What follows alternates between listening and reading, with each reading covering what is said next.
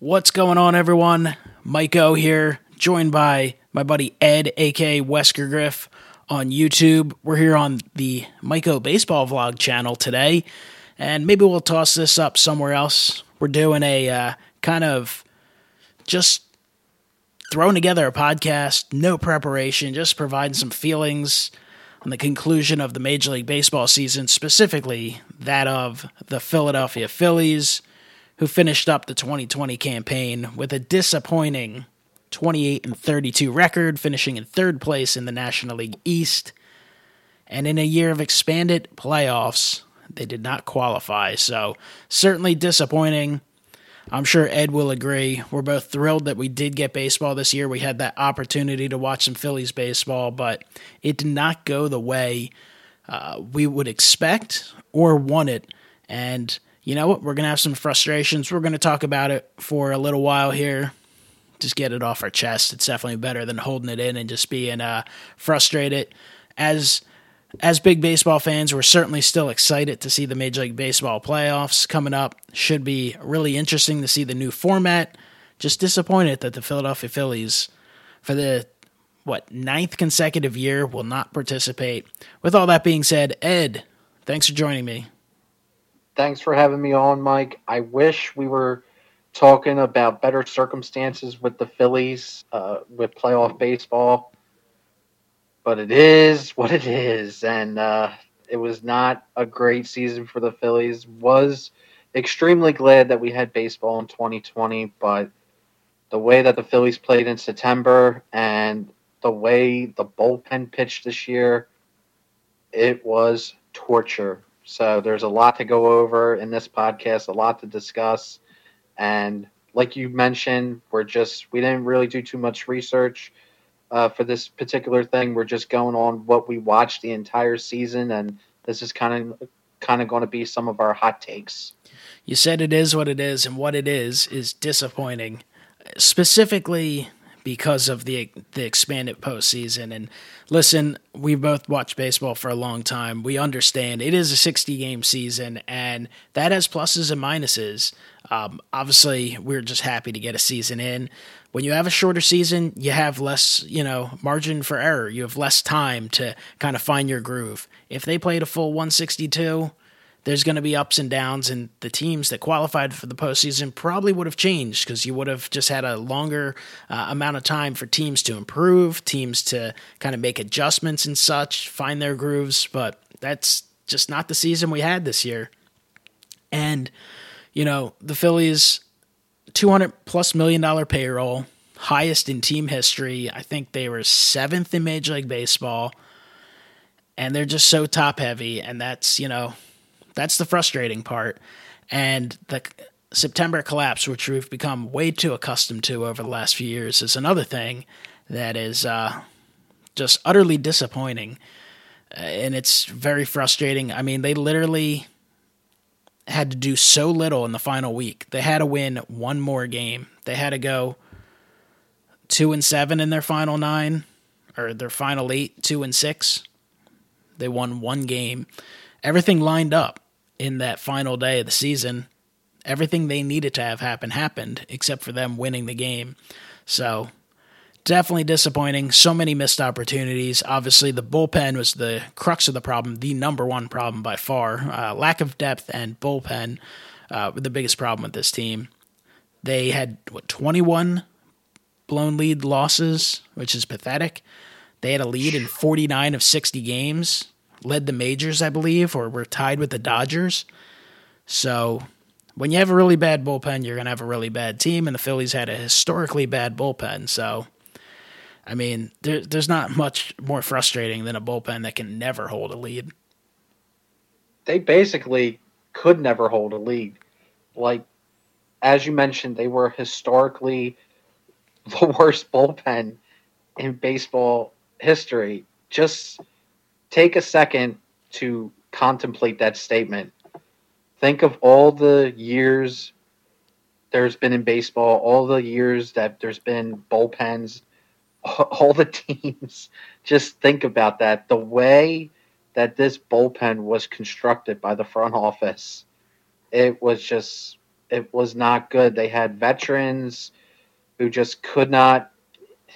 It was just it was real painful as a fan to watch because the Phillies offense they were pretty damn good this year. The Phillies offense, they put up quite a bit of runs. The starting pitcher was pretty damn strong, but every single time the starting pitcher would come out, it would just boom, the lead would evaporate, and the Phillies would put up 5 to 6 runs.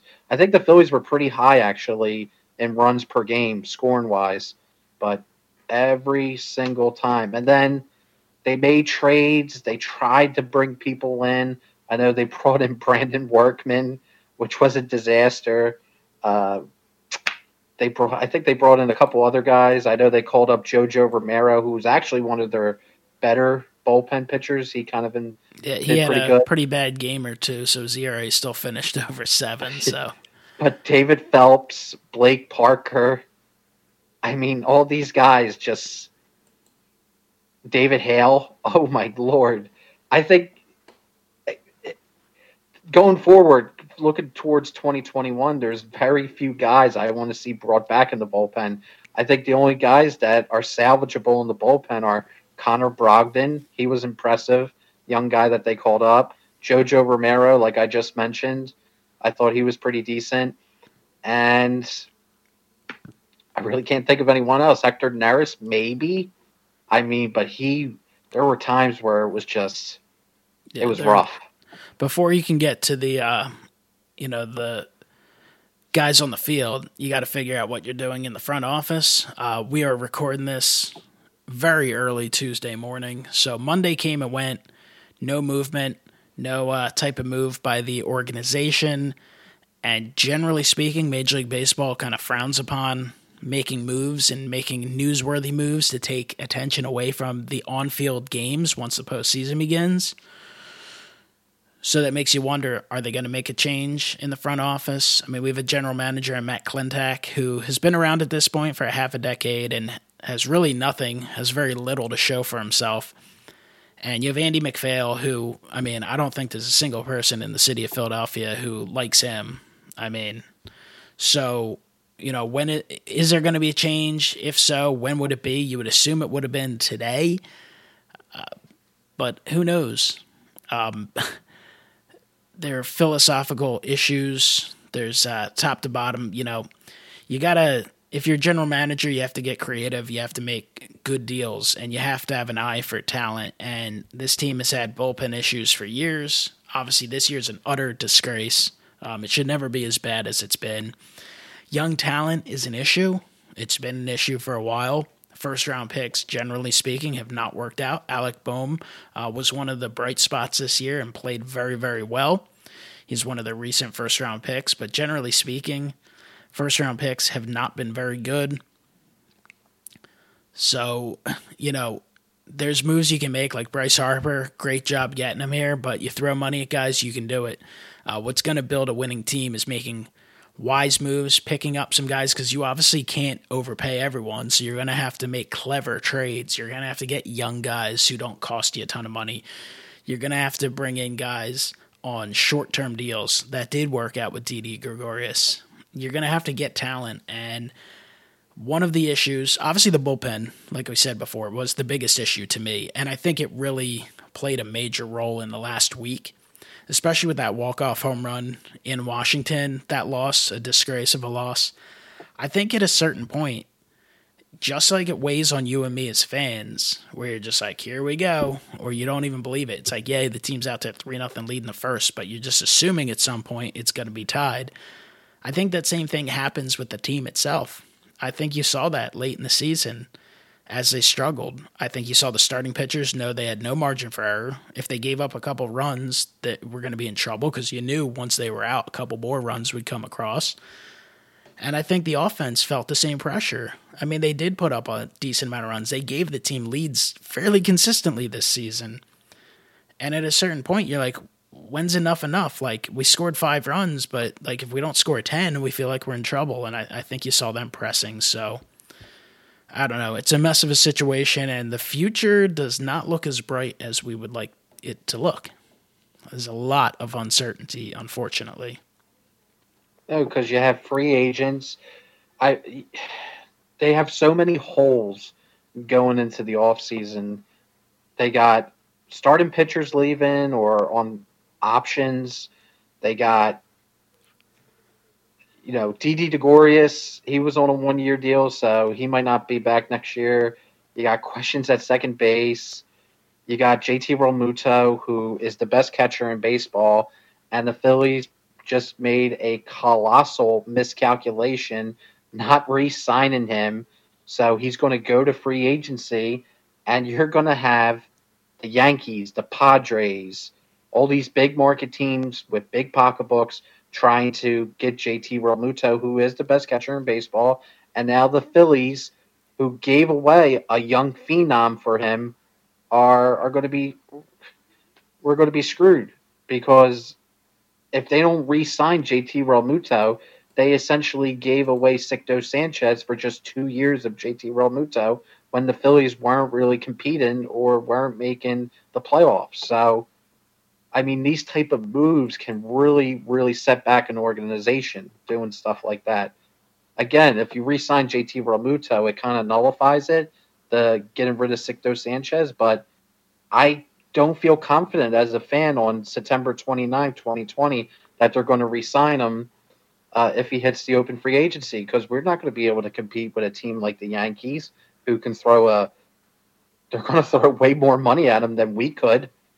So, and then you got the start of rotation. I think next year you're going to have Aaron Nola, who Aaron Nola, he's been pretty damn good the last couple years, but as a fan, and I don't want to go too hard on Aaron Nola because he's certainly not the reason why this team didn't make the playoffs. But this is the third year in a row he's kind of faltered in September, and it's a little bit concerning to me. But we're going to have Aaron Nola next year, Zach Wheeler, who was really good. Zach Wheeler was very impressive, and that's it. After that, I mean, I think Jake Arrieta has a club option. I don't think there's no way you can pick up that club option. I think it's for I don't know offhand, but I think it's over 15 million club option. So you don't bring him back. I guess you give him his walking papers, but then you have Zach Eflin, who was good in September for the Phillies. He was kind of their most consistent starting pitcher, but he's been consistently inconsistent in his time with the Phillies. So to me, he's still kind of a question mark. Then you have Vince Velasquez, who finally, I'm hoping the Phillies can turn the page on for starting pitcher wise because I think he only had 2 quality starts this year, and they messed around with him last year where he only had 1 quality start. His ERA was over 5. They sent him to the bullpen, and it really wasn't working out. So there's just a lot of questions with these team, and like I said, as a fan, it's kind of where, like Dusty Rhodes said back in the 80s during WWE, we're in for hard times. Yeah, we'll see how things work out. Depth is definitely an issue with this organization and with the major league roster. Certainly injuries happen, and that is another thing that did cost the Phillies a bit. Bryce Harper was playing with a injury that definitely affected him. He could play through it, but for the month of September, JT Realmuto missed a couple weeks and was certainly not the same once he did kind of force his way into the lineup for the last week or so. Rhys Hoskins was on the hottest streak in like a year and a half, 2 years, and then he was injured and missed the last 17 games, I believe. So injuries did play a role, but you really need some major league caliber players to be able to fill. And I'm sorry, but Phil Gosselin, great story, local guy. It was fun. He's a fun, 25th man. That guy cannot be your starting first baseman in a must-win game at the end of the season. That's a problem. So they're going to have to look to add some serious depth to this roster in the offseason. And listen, they got a lot of competition. You got the Atlanta Braves, who don't appear like they're going anywhere. A ton of young talent. And, I mean, they won another division title despite various injuries to their starting staff. The Washington Nationals, rough season, but there's no reason to believe they won't be back. They have deep pockets. They have a Hall of Famer anchoring their starting rotation still. They've got perhaps the best young player in baseball that'll be back next year. The Nationals could be a problem. The New York Mets have had some talent for years. The best thing about the Mets has been ownership's cheapness and their inability to, consistently make the right moves or make enough moves. Well, that might change now that when their sale is completed and their new owner becomes the richest owner in Major League Baseball. That's probably not going to be good news. Not to say that they can't make a mess of their teams at a certain point, but for the time being, if you add some serious talent to that pitching staff, they could be a problem. And the Marlins are just always cranking in talent. I mean, we get it. The Miami Marlins, for the most part, are a joke of a franchise when you consider the fact how much talent they trade prematurely because they're just fearful of paying anyone, despite the fact that they have a brand new stadium and such. But they're the type of team that can consistently put a competitive team on the field, and they can get really good in short spurts. Will they ever hold a 10-year dynasty? Unlikely, because once they get that talent in there, once they have a few years of service time, they usually find their way to the door. But you do have a lot of competition in the division, and you have a lot of holes. So you need to figure out what you're doing with your front office quickly. If you believe in Matt Klentak and that crew, so be it. But you better plan on them being around for years, because you can't do this start and stop nonsense like they did towards the end of the Phillies' reign when they won those division titles. I mean, 2012, 2013, 2014, even going into 2015, they were still kidding themselves like they were the same team and just kept trying to patch things up. They never tore things completely down. I mean, you have enough talent right now to add talent and get better. You shouldn't have to do a full rebuild, but you better get going with that right away. And, we'll see who's back next year. There's going to be there's certainly going to be some holes. There are holes, and there might be more. And if you lose players to division rivals, that's even more of an issue. Yeah, you were talking about Matt Klentak. I think everyone in the city of Philadelphia was absolutely dumbfounded how the Phillies didn't let him go or fire him, or basically fire him on Monday morning. I mean, the Angels they didn't wait. They fired their GM the moment the game got over. So they were moving on quickly. And the thing I look at with Matt Klentak is I look at the track record. What has he done in 5 years to really make me say this is the guy going forward? A lot of the moves have not worked out. And the Phillies' depth was such an issue this year. Depth was such a bad issue this year that the Phillies had to call up Mickey Moniak he was in Double-A last year. He came up, got his major league debut, former first-round pick, and he was not ready for the majors. In a normal season, there was no way Mickey Moniak would have even got near the major league team. And, I mean, that's just what it is now. They really don't have any big name prospects or minor league talent to fill some of these holes. They just have not scouted and have not drafted right. They've just wasted a lot of years, unfortunately, and we're in a world of hurt. Yeah, we're going to see, usually you're just excited for the next season. Of course, I'll be excited once 2021 starts. Before that, though, as a baseball fan, I'm thrilled to kind of see what happens in this postseason. It is interesting seeing some different teams. And, anything can happen. That best-of-3 series, I wouldn't assume anything. You have one bad night that could cost you dearly. So that's not something teams that have excelled have had to deal with in the past. I mean, I see early predictions, everyone kind of picking the Dodgers and such. Like, do I expect them to beat Milwaukee? I do, but I wouldn't assume anything. I do think it's going to be fun, though, and that's another frustrating thing. You see the teams like the White Sox and the Padres, all these teams reaching the postseason with all this young talent, and these teams who steal talent. They make wise trades, and you see it all the time. You got Yordan Alvarez. He's obviously hurt this year. Straight up stolen by the Houston Astros. They stole him in a trade. You've got Fernando Tatis Jr., another one of the top players in baseball, literally stolen from the Chicago White Sox organization. Even Gleyber Torres, that's how the Yankees acquired him. Again, not having an amazing year, but so much young talent. And when do the Phillies do this? It's virtually never.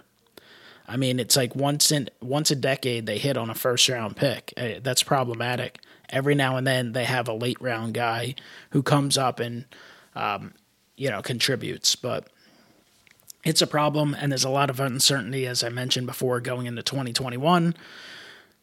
Going right down the lineup, you got JT Realmuto, who's a free agent. When guys hit free agency, they rarely end up at the same team. It happens from time to time. It happened with Steven Strasburg last year, but it does not happen often. I think he likes Philadelphia. He's obviously buddies with Bryce Harper. I think he feels comfortable here, and he'd love to be back. But guess what? He's a free agent.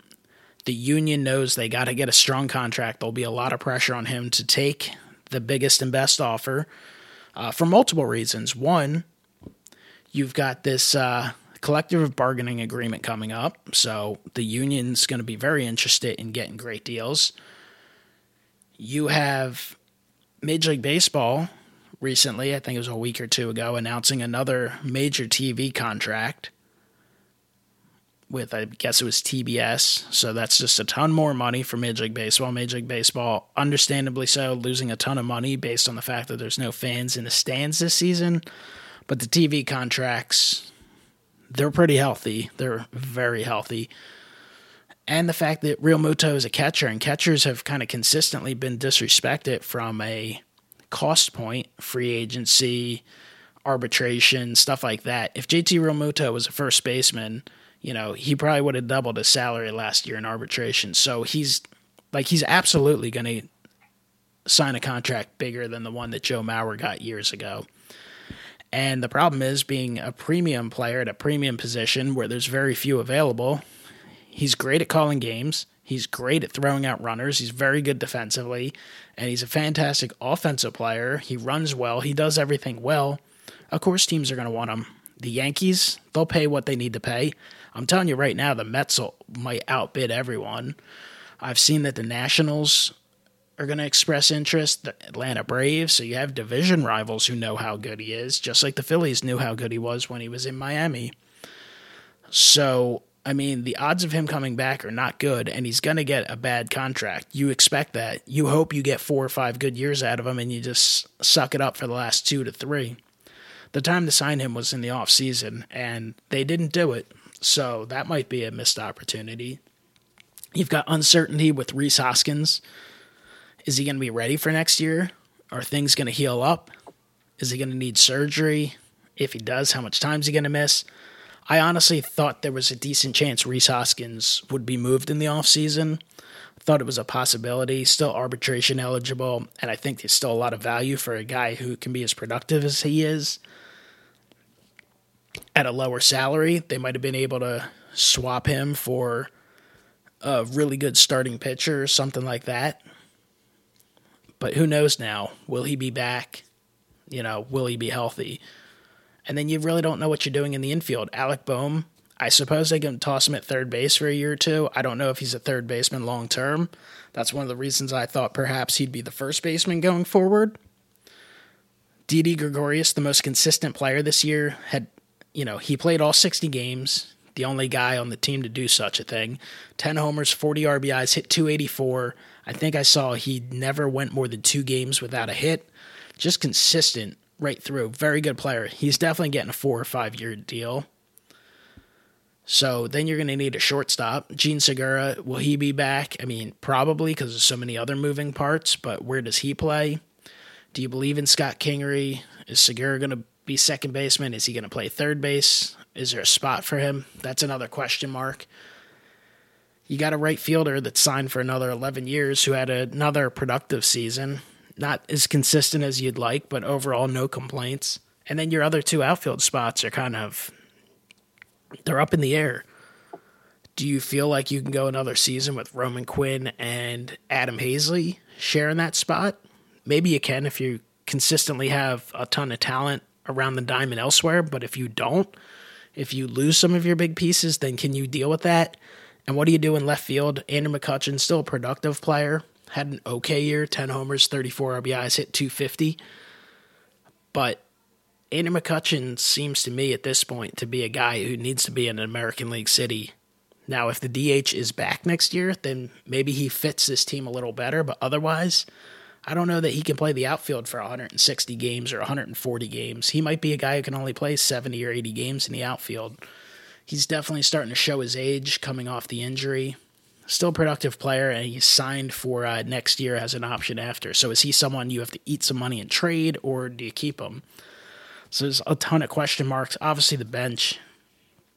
The bench is the bench. You have Andrew Knapp, who, we've historically given a hard time to, but he actually had by far his best season. And outside of that, you have an Adam Hazley, and the rest of them will probably not be back. So a lot of question marks there in the lineup. Any thoughts on the lineup, Ed? Well, if they lose some of these guys, like, for instance, if they lose JT Realmuto, Andrew Knapp's your starting catcher next year. They have nobody really in the minors to replace him. So I think that's the other rough part is if you sign someone, like Realmuto is going to get 5 or 6 years. I would say they probably could have gotten Realmuto for like 5 years at $24 million in the offseason. Now he'll probably, because there's going to be so many suitors, he'll probably get 6 years, most likely, at $25 a year at least. If you look at some of these other guys who aren't as good, what they signed for, like if you end up signing another catcher because you don't think Andrew Knapp's your starting catcher, like you're gonna have to give someone else $12 or $14 million a year for 3 or 4 years, like for a lesser player. That's one of the problems. And you trade it. We talked about trading Sixto Sanchez, which, listen, if the Phillies got Realmuto and he's long-term and maybe they won a championship with him, you forget about it. It's not a big deal. If you only have him for 2 years and Sixto Sanchez ends up winning a few Cy Youngs or becoming a Hall of Fame type of pitcher or something like that, you're going to be kind of sick to your stomach. And you have to remember, you did also trade Jorge Alfaro, who, while he's not great, maybe never will be a star, still a pretty productive major league player at a very cheap cost. He didn't cost much of anything. Round league minimum, maybe slightly more. This year he did miss a lot of time, so he didn't get a lot of time on the field. But going back to 2019, he had 18 homers, 60 RBIs. I think he hit 250, 260. So you got some offensive production from him, and you gave that up. So, that's part of the depth issue. You have nothing else really in the minor league system catcher-wise. Yeah, I could see either the Yankees or the Mets probably giving him 4 to 5 years for maybe $30 million.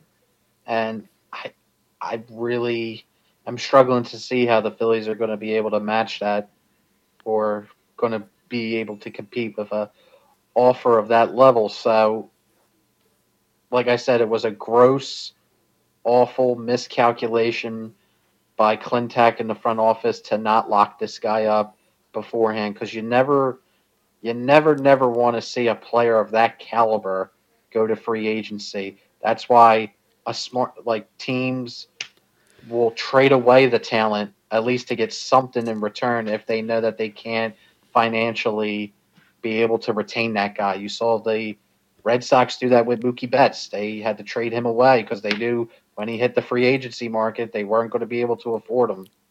So it's just such a tough pill to take as a fan. Yeah, it's not ideal. It's a little frustrating. But I would say the biggest bright spot, I want to focus on some. I want to try to speak on some of the positives, because even though it was kind of dreadful for the Phillies this year, there were some positives out there, and I think the biggest positive was definitely, without question, Alec Bohm. He really impressed me, getting his opportunity, getting called up. I know a lot of the fans were calling for him to start with the team, and we're really excited to get an opportunity to see him play. He came up, I think, the third week of the season, and he really, really impressed. Put the ball in play a lot, good opposite field, gap power, was getting a lot of doubles, a lot of extra base hits, getting on base at a great clip. Really, really sound approach to hitting. Only thing, defense was a little shaky, but he's not a natural third baseman, so I think he'll get better at it. And he was shoring it up the final weeks of the season. He was getting a lot better. And I think going forward with Alec Bohm, if he can develop his power more, maybe, uh, instead of a few more doubles, try to get a couple more homers.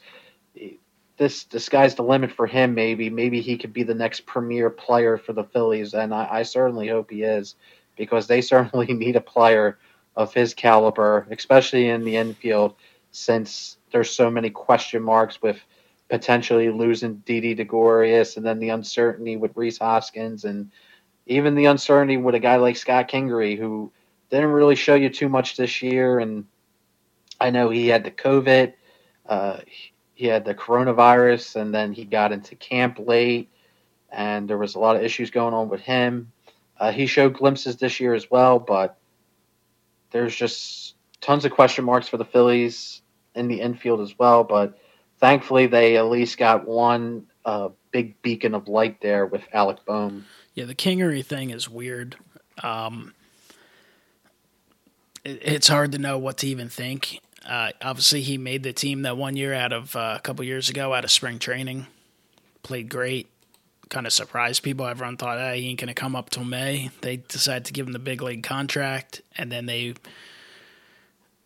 I don't know if I've ever seen a player more mismanaged in franchise history. I mean, it's great to have versatile players, but this is a guy who played second baseman virtually his entire career. And next thing you know, he's playing all over the place. That was part of the Gabe Kapler experiment. Like in 2018, he played games at shortstop, third base, ton at shortstop, mostly at third base, or at shortstop, I should say. Played second base, left field, right field, center field. He pitched. 2019, they bounced him between center field, third base, shortstop, second base, left field, right field. It was like, what is going on? And this year he was going to be the second baseman, and he did play there for a little while. And then next thing you know, they're tossing him back out into the outfield. And obviously, yeah, he never really got to consistently get things going this year. He unfortunately,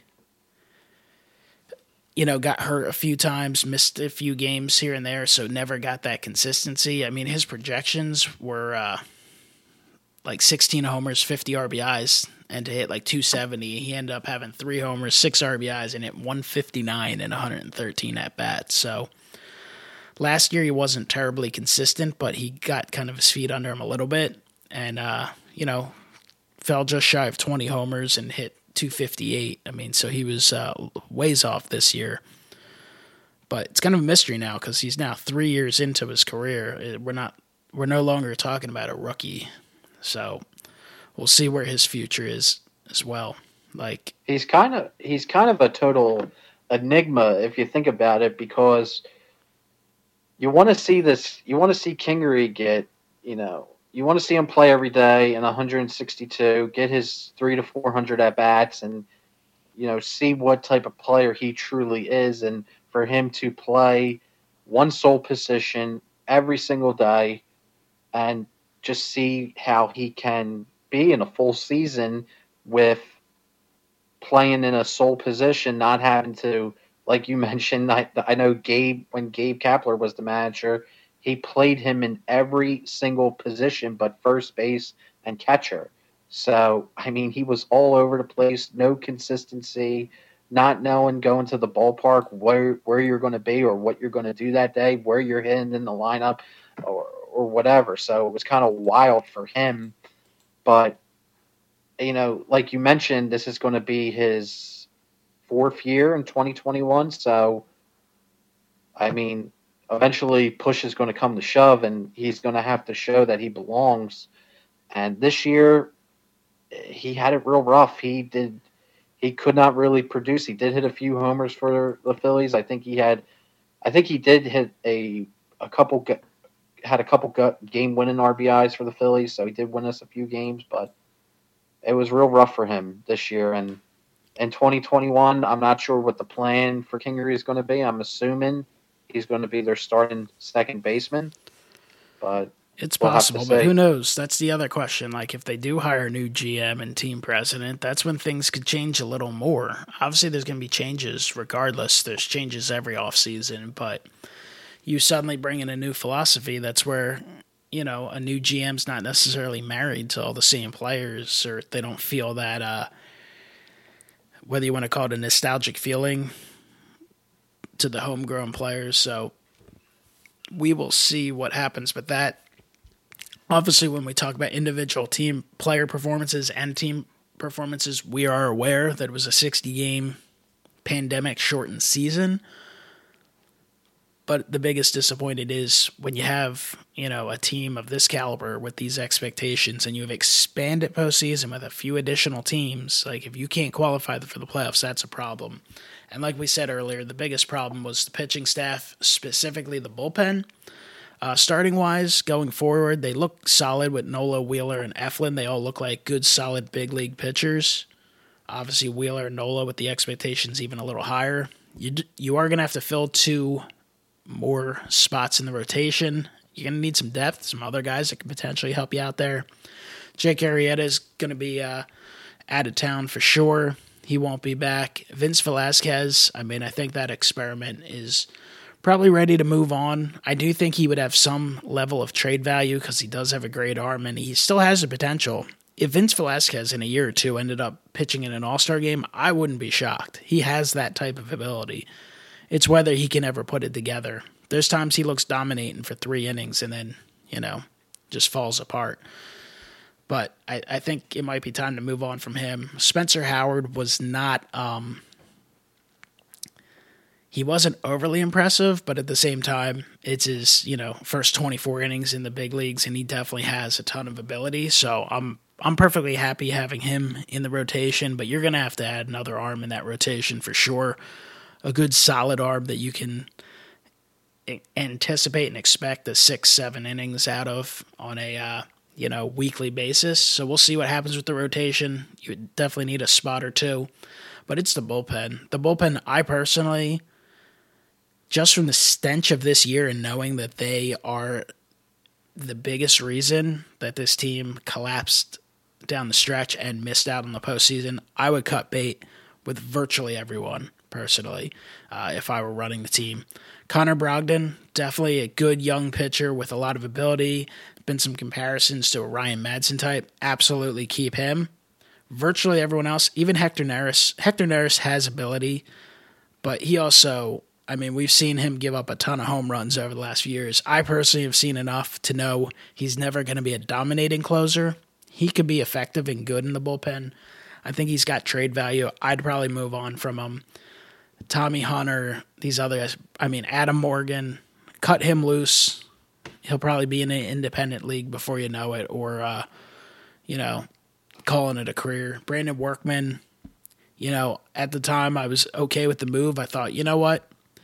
This guy's got ability to help. He might have single-handedly cost the Phillies the a postseason appearance. Absolutely pathetic performance by Brandon Workman. Without question. David Hale. Jojo Romero, he's young enough. I certainly wouldn't have an issue with him coming back, being a lefty. But the rest of these guys, David Phelps, I saw that they're probably going to pick up his option because it's $4 million, which is technically cheap for a reliever. And again, he's got good ability, but he was atrocious. And the rest of these guys, forget it. I don't need to ever see Cole Irvin in a Phillies uniform again. All these guys, just... Ranger Suarez? Suarez has some ability, but again, I'm cool with cleaning house. Technically, Jose Alvarez was really good again for the Phillies this year.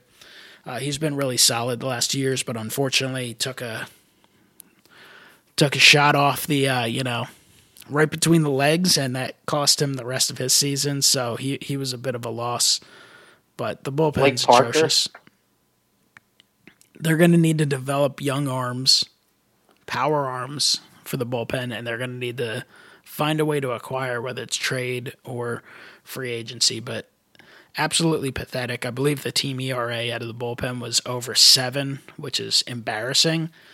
And if you look at the stat lines, like you hop on Baseball Reference, they have 1, 2, 3, 4, 5, 6, 7, 8, 9. 9 guys who pitched for the Phillies this year with the Phillies had ERAs over 10. 9.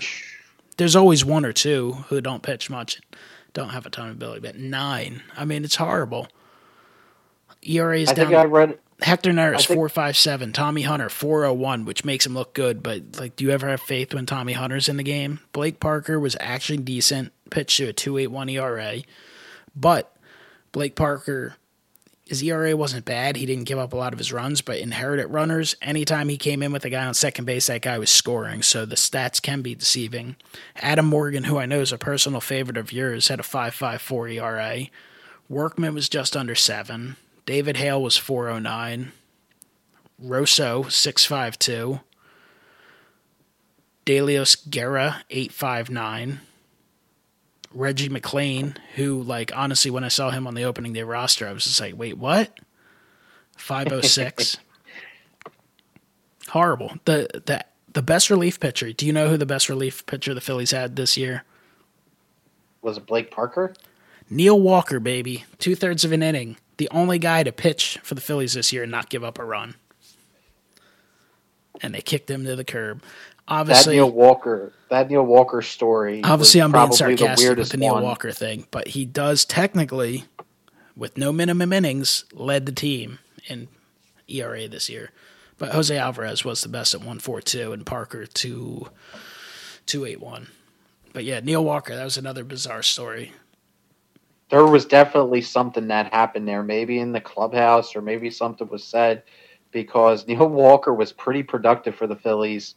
He was doing pretty good as a bench player, and they DFA'd him out of the blue. I remember seeing the news story pop up on Twitter and on Comcast and thinking, wait, why did the Phillies DFA Neil Walker? He just played in the game yesterday and got 2 hits. And then literally the day that they DFA'd Neil Walker, that's when Rhys Hoskins got hurt, and they could have really, really, really used Neil Walker. And they wanted, I think they tried to bring him back, but he elected free agency. So that was definitely a very bizarre, strange, I guess, messy divorce that went on with the Phillies and Neil Walker. Something definitely happened behind the scenes there. Yeah, it's whatever. One of the weird stories of 2020. Obviously, 2020 has been a wacky year all around, and definitely the same with the Phillies. Just perpetual disappointment in 2020. By the way, speaking of the bullpen, I was going to tell you this when you were reading off some of the statistics. I remember seeing a couple days ago that the average hitter facing the Phillies bullpen has the same average slugging percentage and on-base percentage as Joe DiMaggio. So basically, anyone facing any random hitter that faced a member of the Phillies bullpen, they would have the same hidden-wise, they would have the same average slugging percentage and on-base percentage as one of the legends of the game in Joe DiMaggio. That's how bad the Phillies bullpen was at making even the most average major leaguers this year in baseball look incredible. So it's just, some of the numbers are absolutely mind-blowing when you look at the bullpen. And yet again, the one responsible for this entire ordeal, Mr. Matt Klentak, the Phillies front office, nothing has happened. There has been no accountability. And you mentioned Mickey Moniak, who I was happy to see reach the majors because I was convinced for a period of time he would never play in the majors with the Phillies. So, I mean, at least that's a positive. At least we can say, hey, he was a Philadelphia Philly, unlike guys like Cornelius Randolph. And they have a horrific history of first-round picks, like just pathetically bad. Anthony Hewitt, some of these guys, just terrible. But you look at that draft, the most productive player to this point out of that draft, I would say, was Kyle Lewis, who I remember at one point here in the Phillies were talking about taking. He obviously had an excellent 2020 campaign. You have a guy like Nick Senzel, who's made at least some level of an impact on Major League Baseball to this point. Gavin Lux. Some pitchers, Ian Anderson. He's been really good in his short career with the Atlanta Braves. And there's a ton of other guys who've kind of come up. Justin Dunn, he's with the Mariners. And the Phillies have Mickey Moniak, who certainly didn't look ready. He's 22 years old. I mean, I really doubt he's more than a depth outfielder in the major leagues, but I guess we'll see. Did you see anything out of Mickey Moniak that made you a believer? I was glad to see him get the call because I know of our track record with, as you mentioned, with first-round picks. So it was cool to see him get called up. He did get, I think, like 2 to 3 hits. I think they really just brought him up because they needed an outfielder. They had literally nobody to play the outfield because at the time Hazley was hurt, Roman Quinn was hurt. I think McCutchen was nursing an injury, so they needed somebody. So they gave Mickey Moniak the call, and you could tell he was not. You could tell like he just wasn't ready for, like he didn't. His skills weren't up to par for the major league level. He did get. I give him credit. He played. He played okay defense. He did get a couple hits, but you could tell, especially during certain at bats, he was definitely. It was a huge mismatch. It was pretty apparent. I mean, it is good to see Alec Bohm up. He was drafted in 2018 as the Phillies' first-round pick, 3rd overall. So that's, certainly a good sign there. And hopefully he'll continue. And it's amazing how quick the ascent in the majors has been for a lot of guys for these recent drafts. Probably this year because there was so much kind of turnover and need, and there was no minor league system, so it wasn't like they were getting a chance to play in the minors.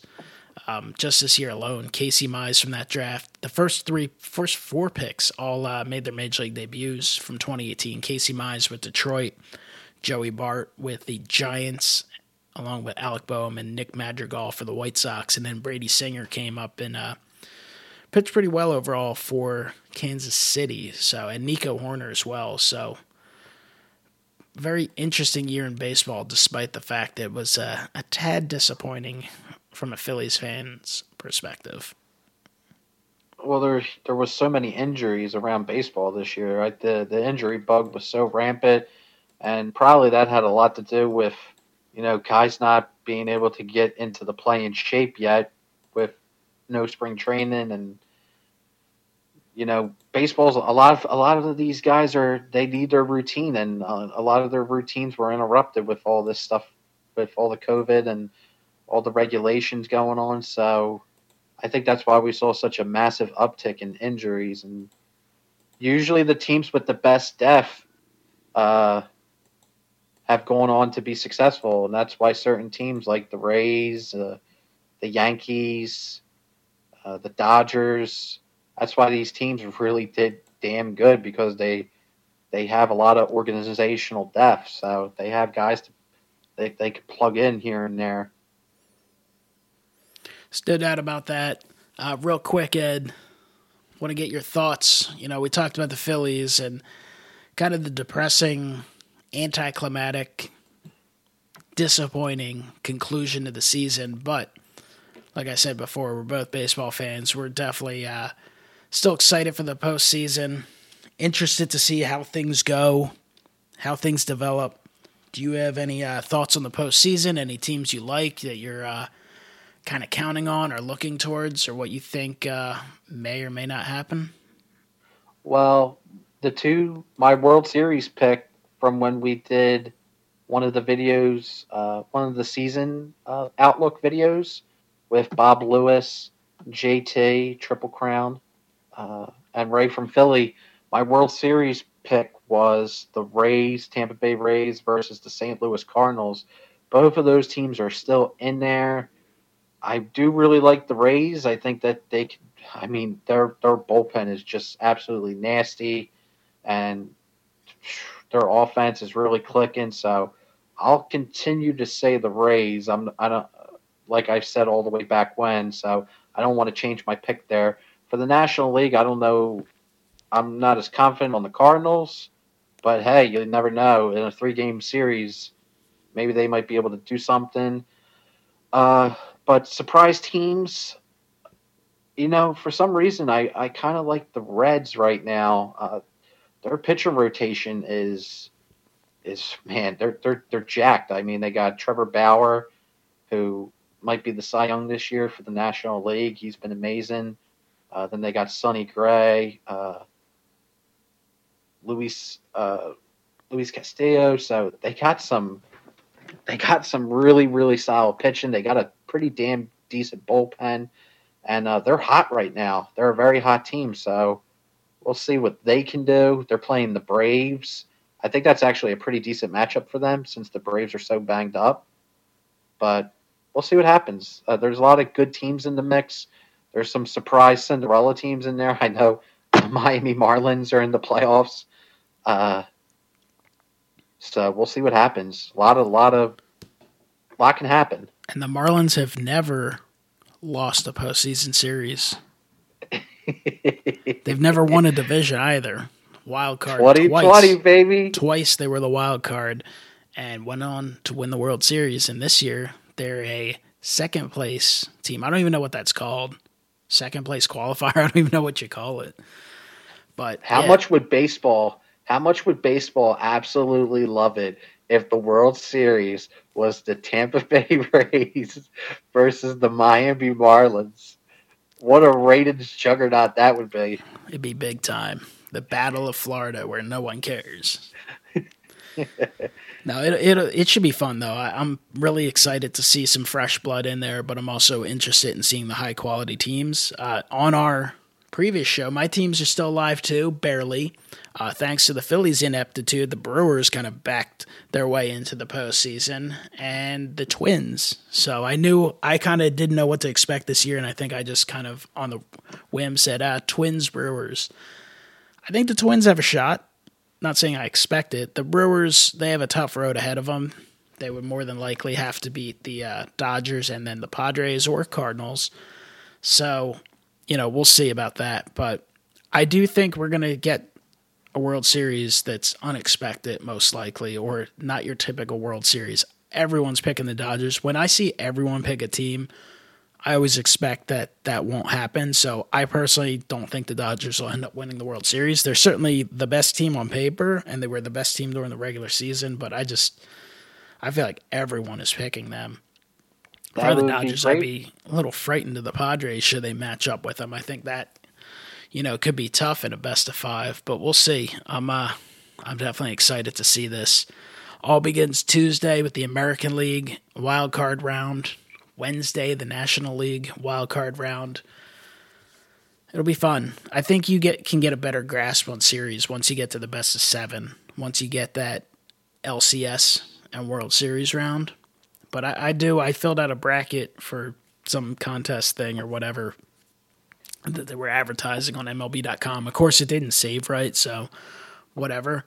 No, my luck, it'll end up being a winner that didn't go through, but I think I've clicked through it, and I went with Tampa Bay and Cincinnati, which I think would be a fun little World Series. And we get, some additional vlogs from Trevor Bauer, so that'd be fun. Major League Baseball would hate it because they don't like to promote the sport, but I feel like the audience would love it.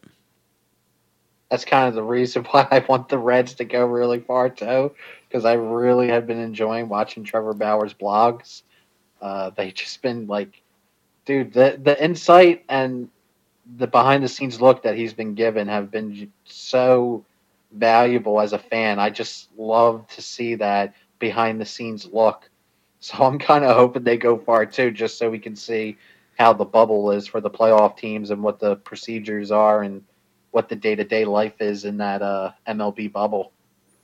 As someone who enjoys the occasional bet being placed, now that it's legal in the state of Pennsylvania, Any series that stand out to you? Did you check out any of the series lines or anything, or any team that you're going to toss on just kind of for fun? Because when we get to the playoffs for baseball, I usually bet on most series, even if it's just a couple bucks, just kind of for that additional push or just kind of for fun. Because if you're tossing some $5 bets, you're not gonna win a lot, you're not gonna lose a lot, but you can have fun with it. Actually, my one bet from January is still in effect, although I don't think it's going to be a winner. Back in January, I put $20 before all this COVID stuff happened and everything went to hell in a handbasket. I put $20 on the Toronto Blue Jays to win the World Series, and I think they were plus like 10,000. So that's like a $2,000 ticket potentially if they win. Because at the time I was just so high on their young core of Vladdy Jr., Bo Bichette, and Kevin Biggio. I was like, man, they could really make some noise. Unfortunately, I think they're playing the Yankees. They're playing Tampa Bay. So. Oh, they're playing Tampa Bay. It is a tough matchup because Tampa is so good, but it is a divisional matchup. So, I mean, these teams play best of 3 series all the time. To me, like, those are kind of coin flips, to be honest. But the Blue Jays have been playing so poorly recently, though, Mike. Hey, you never know. That's true. Miracles can happen. That's true. Can you imagine if they beat Tampa and then they beat the Yankees, and then at that point they just beat up on? They're so confident they just destroy whoever they play in the LCS. If the that Buffalo did happen, Blue Jays in the World Series against the Miami Marlins, that'd be another legendary matchup that Major League Baseball would be not too happy about. If that happened, the word hedge comes right to my mind, right to the forefront on something like that.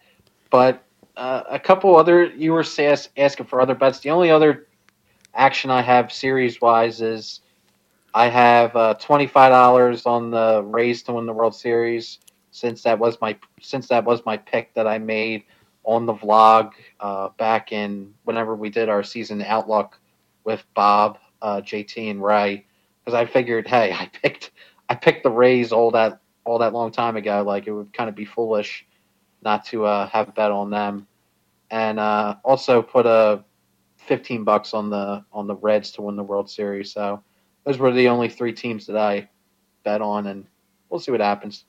It'll be fun. Postseason baseball is always fun to watch. Sometimes it's fun to put a little action on a single game or a series, but it's early in the process still. I mean, if there's a underdog that someone really likes, you can always toss something on them now because you'll get some crazy. I think I did throw a few bucks on Cincinnati just for the hell of it. Like, even to win the league, to win the pennant, pays out pretty decent. I think they're plus $1,500 for the pennant. Even like a $5 bet. I mean, will pay out okay, but it's fun. I'm excited for it, and we'll see what happens this offseason in Major League Baseball. A lot of unknowns with 2021. Philly's got a lot of work to do. We have no idea who's going to be running the ship. We have no idea who's going to be back, who's not, who the replacements will be, and quite honestly, we really don't know for sure what the 2021 baseball season will entail. Will there be fans in the stands? If so, will it be packed houses or will it be a limited capacity? That stuff all could play a role in the type of contracts that teams are willing to hand out. So we will see. Ed, if you have any final thoughts, now would be the time. We've had a nice 58, 59-minute discussion, so it was a good time chatting about Major League Baseball and the Phillies in our just off-the-cuff podcast that we decided to randomly do because, well, we wanted to chat about the conclusion of the Philly season. If we did this last night, we might have been screaming and yelling and cursing a little more, but we gave it 24 hours to marinate. I think we both knew that regardless of whether the Phillies got in the postseason or not, they likely wouldn't go far, but you always want to see your team in the postseason, a chance to extend that season, and who knows, maybe just make some postseason memories, even if it's just for a game or a series or two. But here's what it is, 2020. Can you imagine if the World Series winner in 2020 is the Houston Astros? Bang, bang, baby. Fans will not be happy. they will be very much rooted against. And they actually had a pretty poor year. I think they ended up finishing 2 games under 500, but they qualified as the second place team. So they're taking on the Minnesota Twins. We'll see. It'd be nice to see the Twins, win a series or 2 this year. They got a shot. Their little bracket's not too bad. Twins, Astros, and then Athletics and the White Sox. So I think the Twins could, win a couple series maybe. We'll see. It should be fun. I'm definitely looking forward to some postseason baseball. Even though the Phillies aren't in it, and we said our piece on the Phillies, but I am looking forward as a baseball fan to seeing the postseason unfold. There's tons of great matchups, and it should definitely be interesting. I hope we are in for some classic fall season moments, definitely. All right, everyone, thanks for listening. Check out Wesker Griff on YouTube if you're into the YouTube thing. He talks about a little bit of everything, shows off his baseball, basketball, football card collections, his other random stuff, his Guy Fieri collection, his the show with the dragons and stuff.